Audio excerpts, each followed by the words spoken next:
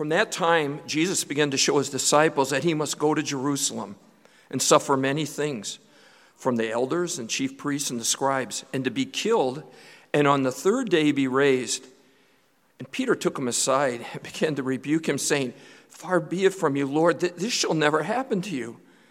But he turned and said to Peter, "Get behind me, Satan. You are a hindrance to me, for you are not setting your mind on the things of God, but on the things of man." And then Jesus told his disciples, "If anyone would come after me, let him deny himself and take up his cross and follow me. For whoever would save his life will lose it. But whoever loses his life for my sake will find it. For what will it profit a man if he gains the whole world and forfeits his soul? Or what shall a man give in return for his soul? For the Son of Man is going to come with his angels in the glory of his Father, and then he will repay each person according to what he has done.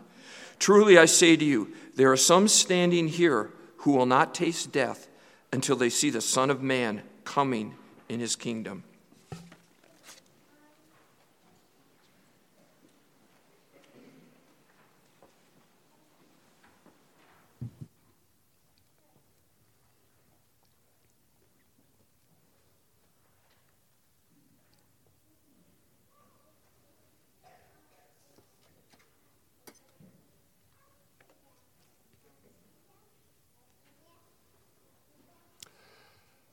Do you ever have a day or a week that is just out of whack?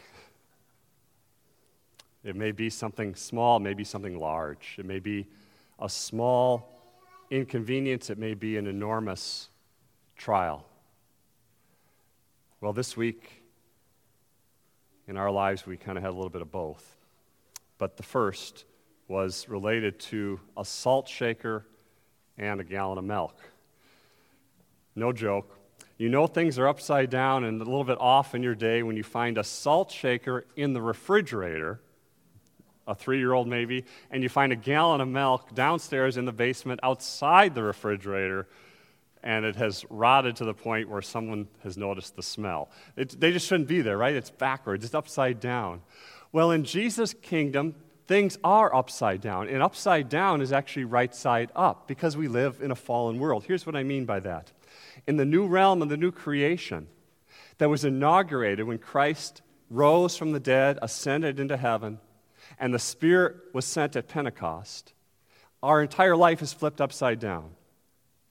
God's strength interlocks not with human strength and sufficiency, but with human weakness and pain. The pattern for joy and growth in the Christian life is paradoxical. Life comes through death. Strength through weakness, comfort through affliction. That's the pattern of Jesus himself.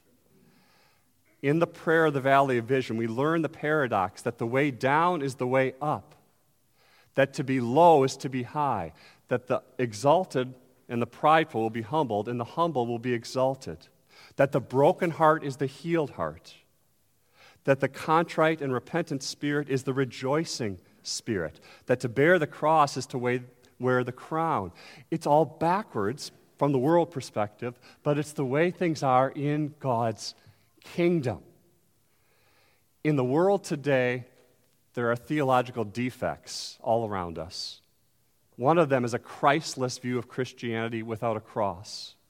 The other is a lack of understanding of true discipleship. Both of those things are focused upon what happened on the cross and what that means for us as Christians. So that's what we're going to look at today. First, the cross of Jesus. Then, how does that make a difference in how we live? Jesus has just said he builds his church, those who are called out of darkness into light, assembled by God by his grace. He builds his church by his word and spirit. We don't build it, he does. He uses means to do it. And the focus now for Peter, for the disciples, and for us is how that happens. Because Peter is not thinking the way Jesus is about to talk. Peter's confession that Jesus is the Christ, the Son of God, is real, but Peter doesn't know yet what that will mean for Christ and for him. Jesus says, It is necessary that me, who is Jesus, the Son of God in the flesh, eternal God, equal with the Father in the Spirit, the Son of Man, it is necessary that he must suffer and die. He must go to Jerusalem, he says. When he's there will be groups of people among the Sanhedrin, the Supreme Court of Israel, the elders, the chief priests, and the scribes. They will cause him to suffer, and they will put him to death. The very people that should have been honoring and glorifying and worshiping the Lord who is promised throughout the Old Testament will kill him. They'll say, Saviors come to deliver us from Rome. Saviors come like David to be a warrior, to fight our battles. Saviors don't come to die in the prime of life. Saviors come to give us glory now, and they want nothing to do with him. Why does Jesus say this here? His face is turned to Jerusalem.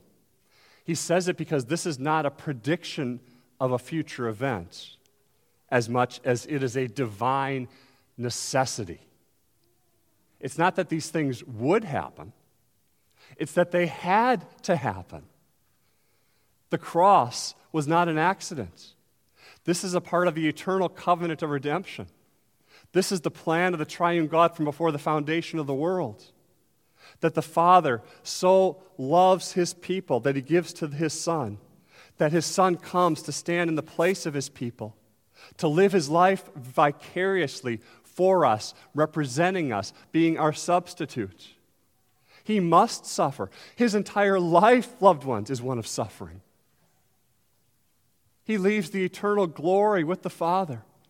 He's born a baby, not in a palace, but in a manger. Shepherds come and praise him, while many of his own people plot already to try to kill him. He suffers from day one to earn our salvation for us, to fulfill all righteousness in our place. And then he goes to a cross. He's crucified on that cross not for his sin. He's sinless. But for every one of the sins of every one of his people. He's mocked, he's scourged, he's flogged, he's physically beaten to the point where he's not able to carry the beam of the cross from the city up to the garbage dump on Golgotha. But the physical sufferings, as awful as they are, don't compare with the curse of God that he suffered in our place, bearing the wrath and judgment of God as our substitute for us. Rejected, not because of his sin, he's sinless, but for the sins of his people. He who knew no sin is made sin for us by the sovereign will of God. This is planned before the foundation of the world. This is promised in the Bible. Psalm 22, my God, why have you forsaken me? Those words would be uttered by Jesus on the cross. Zechariah 9, they will look on him whom they have pierced. And the fifth gospel, Isaiah 53. He was pierced for our transgressions. He was crushed for our iniquities. Upon him is the chastisement that brought us peace. With his wounds we are healed. The gospel of Isaiah, 700 years before the coming of Christ. Is this the Christ you confess today, loved ones? The question for us is, why did Jesus die on the cross? It's a divine necessity. It's promised in the Scriptures. But what does that mean in terms of your own Christian life? What does that doctrine mean for how you live? Sinclair Ferguson says this: if this is what it takes to bring me the forgiveness of my sins, the sinless Son of God dying on the cross for me, how great must be my sins that need to be forgiven. And beyond that, not only my sins, but my sinful nature. That I am a sinner. It is deep within me. In the court of eternal justice, there is no way for sin to be forgiven other than the atoning death of the Son of God as I trust him now by faith. Do you believe that, loved ones? That our sins go far deeper than an outward action, but it is our sinful heart that needs to be forgiven. The human heart resists this until we are humbled. The last thing we think we need is the sacrifice of God's Son on a bloody cross of Calvary to forgive the debts of my sin and to bring me into eternal fellowship with God. I think that's foolishness until God opens my eyes to see who I am and to see the greatness of His love and abounding grace to me. Why did Christ die on the cross? Not only that, but because if this is what God needs to do to bring me to Himself, men and women, there can not possibly be any other way of coming to God than through faith in Jesus. The world says there's many ways to God, many different options. It's like a buffet. Choose what you want, the religion of your choice, open it up and see what happens. But God's word says there is salvation in no other name given under heaven by which we must be saved other than the name of Jesus Christ, the Son of God. But loved ones, on the cross, that's not the end of Jesus. And the cross is not Jesus as a victim. In fact, Colossians tells us on the cross, Jesus disarmed the rulers and the authorities. He put them to open shame. He triumphed over them. He's crucified to defeat sin and Satan, and He's raised to triumph over death. Do you see here? Jesus is also saying it is a necessity that He be raised. He is sinless. Death has no hold on Him. The Father vindicates His Son, the suffering servant, by raising Him from the dead and crowning Him with glory and honor.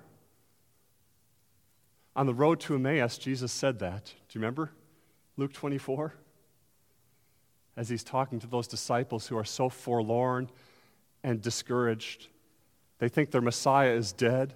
He's walking next to them. He says it was necessary, according to the Scriptures, that the Savior would suffer and on the third day rise again, that the Scriptures might be fulfilled. Their hearts burned within them. The Holy Spirit came to them, and they saw that Jesus is the risen Lord. The resurrection proves the truthfulness of Christianity. It proves that Jesus is who He says He is. It proves that you have a Savior and a future and a hope and a promise of resurrection grounded on Him. How would Peter and the disciples respond to this? Jesus says He must suffer, He must die, He must rise. What does Peter say? He takes Jesus aside. He says, "Far be it from you, Lord." He rebukes Christ.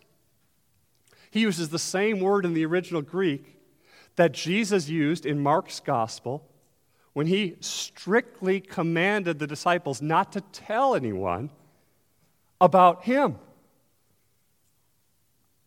Why would Jesus not want people to tell others about Him at this point? Precisely because of what Peter's doing. Because they did not get it. They didn't see that the Savior had to suffer and die. And if they go around telling people about the Savior, they're going to tell them about a false gospel, a false Jesus, without suffering, without the cross. Peter's incredulous. It must not happen. You're the Davidic Messiah. David lived to a ripe old age. How can you die when you're so young? Peter here is thinking like a Pharisee, like a Sadducee. He doesn't understand the way of the cross. He thinks power and glory comes by action and taking charge. In other words, he's thinking like Satan.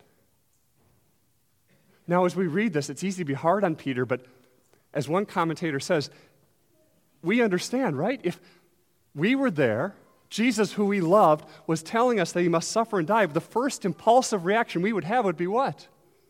No! Jesus, I love you. May that not happen. We are reminded and I'm reminded of this often in my own life, that the fool opens his mouth and says the first thing that comes to his mind. Boy, the Lord convicts me there. A prayer, God, by your Spirit, help me to take care not to speak in heat and in haste, because when I do, I'm sinning. God, help me to be quick to listen, slow to speak, slow to become angry, teachable. Help me to set my mind on things above. That's what Peter's not doing. That's what we often don't do. We look down. We don't look up to Jesus. We don't look to the promise of the gospel. And Peter here is doing what Satan did in the temptation.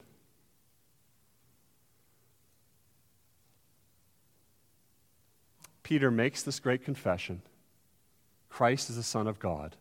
His thinking is fleshly. He rebukes Jesus. He doesn't even think at all of the resurrection. Do you notice that? He didn't listen. He didn't hear Jesus say, I will rise, I must rise. Neither did the disciples after the cross. They weren't remembering the resurrection. It wasn't on their minds at all. Peter goes right to the satanic strategy. A few moments earlier, Jesus called Peter a rock. Now he calls him a different kind of rock, a hindrance, a stumbling block. Get out of my way. Get behind me, Satan. Peter is a window of access to the devil by his thoughtless, hasty words. This is what Satan did in the wilderness in Matthew 4. He brought Jesus up and in some demonic way showed him the civilizations of the world. He said, Jesus, bow down to me. They're all yours. Why is that a temptation to Jesus? Because that's what he came for. Psalm 2, we saw it last week. He didn't just come to save our sinful souls from hell for himself, yes, but he came to get the world for himself. Ask of me, and I will make the nations your heritage, the ends of the earth your possession. Satan says, you can have that. Take the easy route. Crown, no cross. Bow down once, it's yours. That's what Peter is saying here.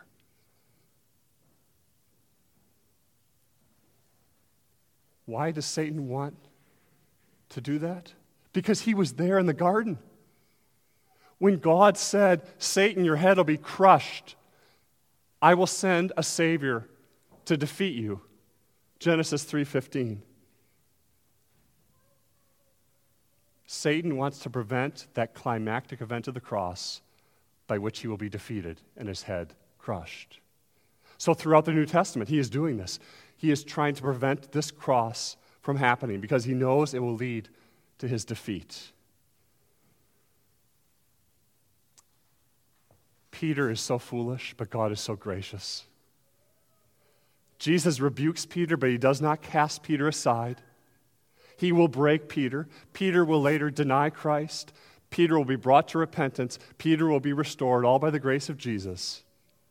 And Peter will write the books of 1st and 2nd Peter, which speak of following Christ in his steps, which speak of Christ who suffered for us as an example, not only an example, but that we might understand, secondly, the life of the cross, the cost of discipleship. What does this mean for you? It means that Jesus calls you and I to a life of cross-bearing. It's tied in with who Jesus is, the Son of God. If he is not the Son of God, this makes no sense, and this is absolutely pointless. But because he is the Son of God, this is what he calls us to Emmaus Road. To confess him as Lord is to know who he is, what he came to do, but it's more than that. The demons know that. It's to believe the truth of doctrine and the confessions that we love, but it's more than that. It means being identified with Christ in his death and his resurrection.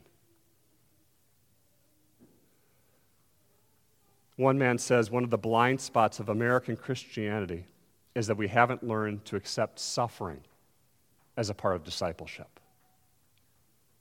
Physical health, physical appearance, convenience, those are idols in our culture and in our hearts. The health, wealth, false gospel says I shouldn't suffer, I shouldn't feel pain, things shouldn't be hard, I shouldn't have afflictions, and if I have them, it must be because God's mad at me or I've sinned. That is a lie from Satan. Jesus says, what happened to me will happen to you. Jesus doesn't call you to die to atone for sin. He did that. He accomplished it once for all. But he does call you by the Spirit to die to sin, and me as well. He loves you too much not to call you to this path. We should not think that being a Christian will spare us from life's worst pain. But being a Christian means additional sufferings as you follow Christ for the joy as you look to Jesus that you know awaits. Matthew 16:24. Jesus says, "Come after me." The same phrase that he used in verse 23 when he told Peter to get behind me.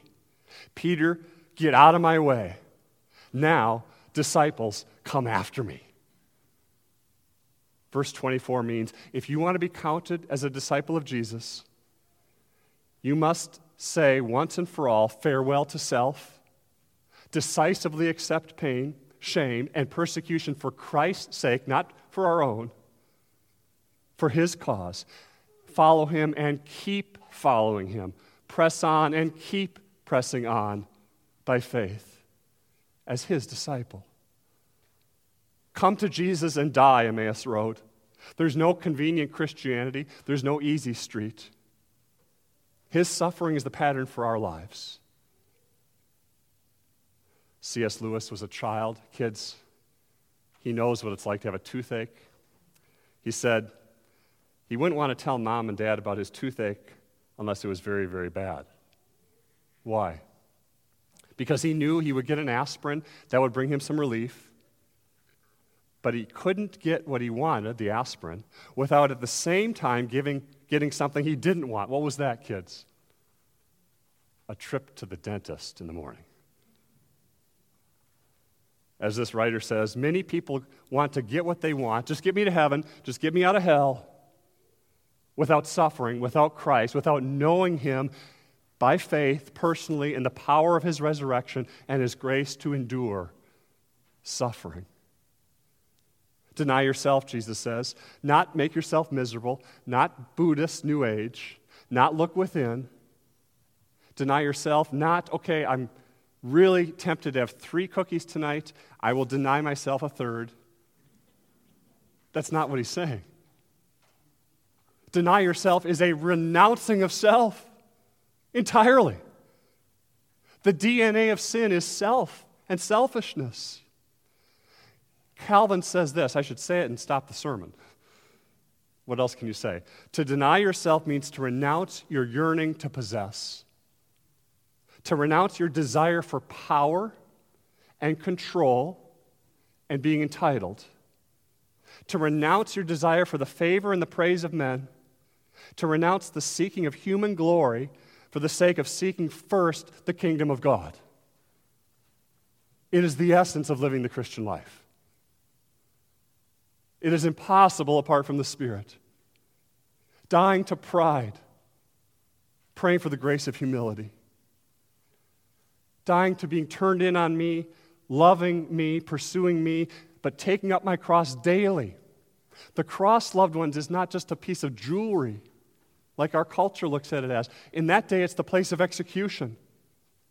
When Jesus says, take up your cross, they would have very familiar visions, pictures, not visions, but pictures of people with the crossbeam on their shoulders, leaving Jerusalem, going to the garbage dump at Golgotha, suffering for hours, crying out in pain, and their bodies being tossed behind the cross and burned in a garbage dump.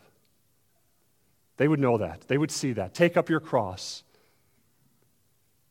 As Johnny Erickson Tada says, a quadriplegic from a diving accident. To take your cross up is to go out and die. Loved ones, your cross is not being single.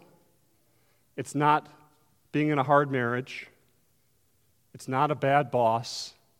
It's not an irksome mother-in-law. The cross is the place where we die to sin and live to God. self-denial by God's grace, not giving in to that temptation to speak that harsh word in that moment, to blow up in anger, to lust in our hearts, to go on the internet and indulge in pornography, to be lazy at work and at school, to lie and steal, the Ten Commandments, God's will for our lives, to break them brazenly, unrepentantly, unashamedly, hatefully, and evilly.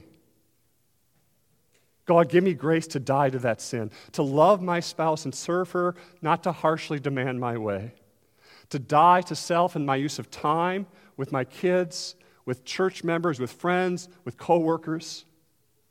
Give me grace to say, not my will, but your will be done. That's what this is.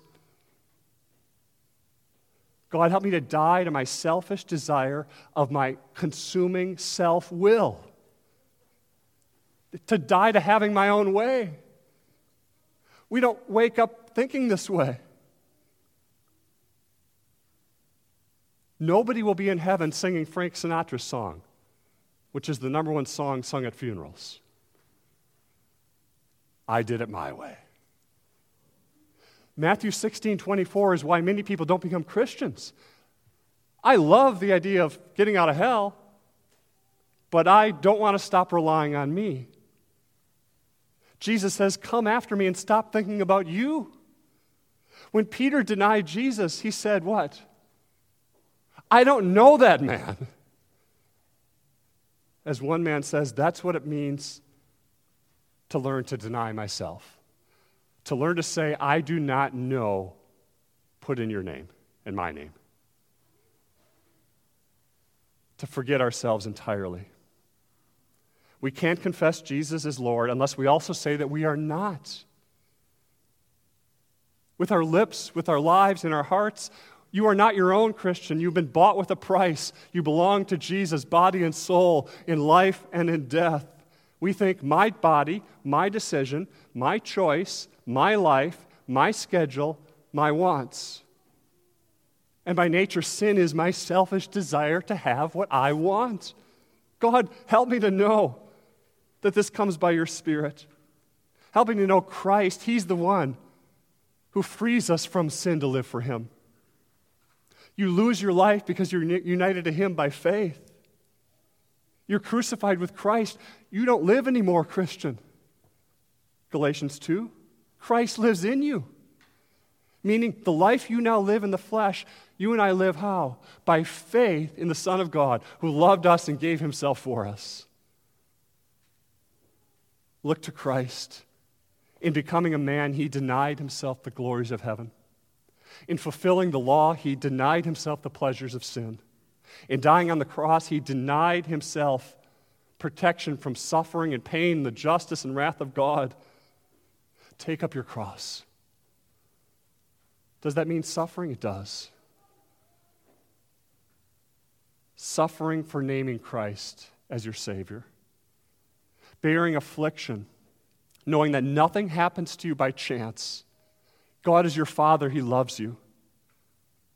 If you are afflicted, what's one temptation we have? Charnock said this. To disparage God's goodness in our affliction.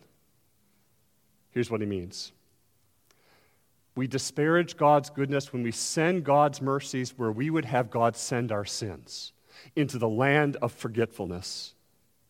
And where we write His benefits, where He Himself would write the names of the wicked in the dust. Beloved, in affliction, the temptation will come to disparage God's goodness and kindness.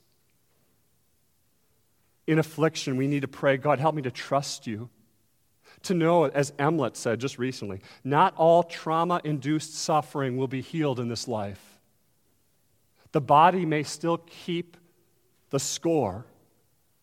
Those who have suffered trauma, who know Jesus, are destined, though, for much more.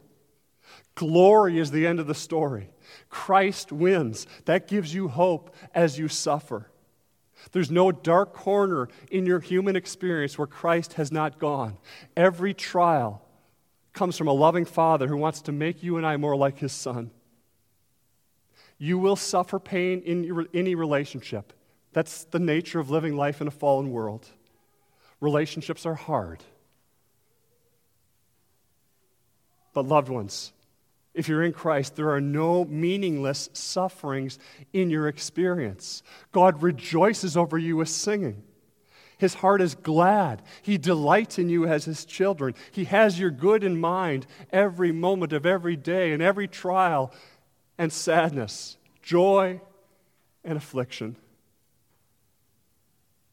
And so follow him in obedience, grounded in the gospel. This obedience is not what we do to earn salvation. It's by remembering his love for us that we begin to hate sin more. How can I continue to pridefully demand my way and harshly speak in anger when Jesus died for that sin? When he loved me so much that he died for that so I would not remain in it? When he is so patient to me and gives me his Spirit? Follow me, Jesus says. And now he says, here are the reasons. 4, verses 25 to 27. Here is why you take up your cross and follow Jesus. 4, if you choose to affirm yourself rather than deny yourself, if you say no cross and no life of suffering for me, I will take the easy road.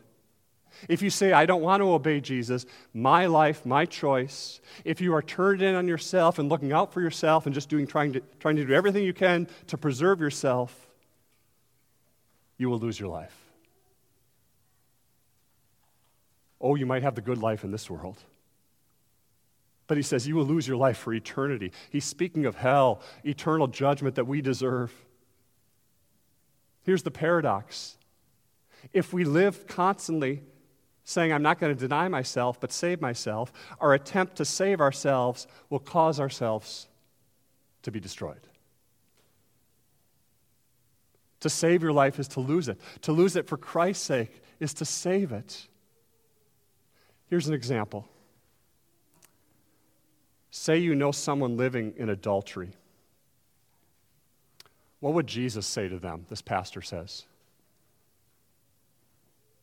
He says, I think Jesus would say, how important is it for you to receive the forgiveness of sin and eternal life?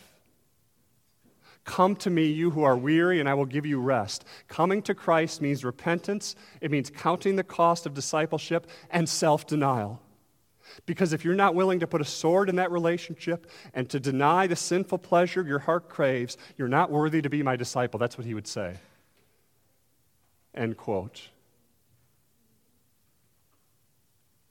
He is no fool who gives what he cannot keep to gain what he cannot lose.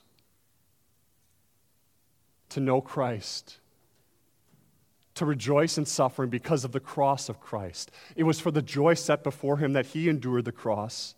It is the same way that we take up our cross and follow Jesus because we see the joy set before us, verse 26. What will it profit you? You can have the whole world. Everything. Here's how one man puts it, another quote. A person puts a gun to your head.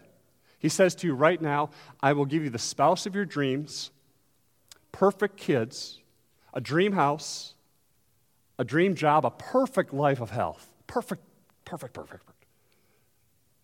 A job you love, vacations wherever you want, whenever you want. In fact, you can just stop working. All vacation. Power, popularity, I will give that all to you right now, and then I will pull the trigger. This pastor says, do you take that deal? Of course not. That's a foolish deal.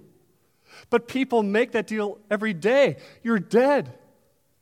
Trading what is permanent away to gain what is temporary. Forfeiting your soul. You have a soul that will never die. Don't grasp continually for more. The rhetorical answer to verse 26 is nothing. What will it profit you? To gain the whole world? To forfeit your soul for eternity? Nothing.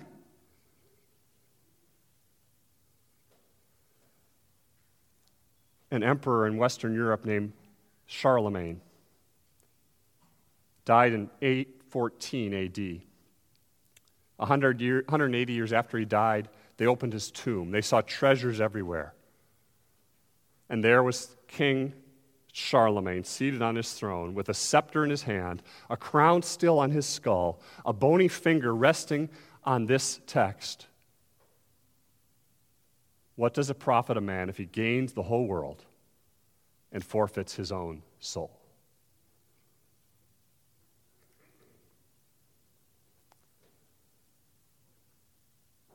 Beloved, for the Christian, when we deny ourselves, we become filled with the love of the Spirit. We begin to care about things that are eternal. God gives us grace to forgive each other, to experience a joy in Christ that none can imagine. Ferguson says, here's what Jesus says to Peter, his disciples, and us. If you want me as Christ, but you want to hold on to yourself and you want to control everything in your life, and you want things to go as smoothly for you as possible, with this extra that Jesus, okay, yep, I got Jesus over here. To follow Christ is to embrace Jesus as a crucified Savior, which means you will face suffering. You can't have, and I can't have our hands full of all that we foolishly think will make us happy in this life, and also hold on to Christ at the same time. Ferguson says, as you hold on to Christ with both hands, everything drops out of those hands, and Jesus fills them in a new way with himself. If you don't suffer with Christ, if I don't suffer with Christ, we won't reign with Christ, Romans 8. Jesus concludes in verse 27. There will be a judgment day. There will be a day when the mall is no longer open. There will be a day when the constant social media feeds and buzzes are no more. Jesus will return suddenly, triumphantly, gloriously, victoriously, not as a suffering Savior, not born in a manger, not going to a cross, but as a victorious warrior with a sword, coming in judgment to the wicked, coming in salvation for all of his people. The sky will be rolled back as a scroll, Revelation 6.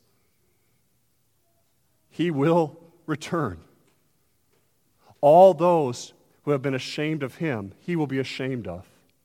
All those who said, I reject Christ, I want the world now, will find that they have gained the world for a time and have lost their very soul.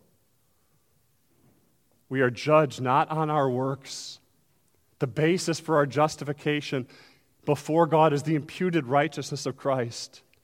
But at the final judgment, we will be openly acknowledged and acquitted before God. We have heard Jesus' words, Emmaus Road. What will it be for you and me? Gain the world or lose your soul? That's it. There's no in between. Today is the day to decide. Now is the time of salvation. Do you know Christ in this way, in his sufferings? You say, well, I struggle. If you say that, that's a sign of his grace in you. His grace is superabounding. He came to die for those times when we don't deny ourselves.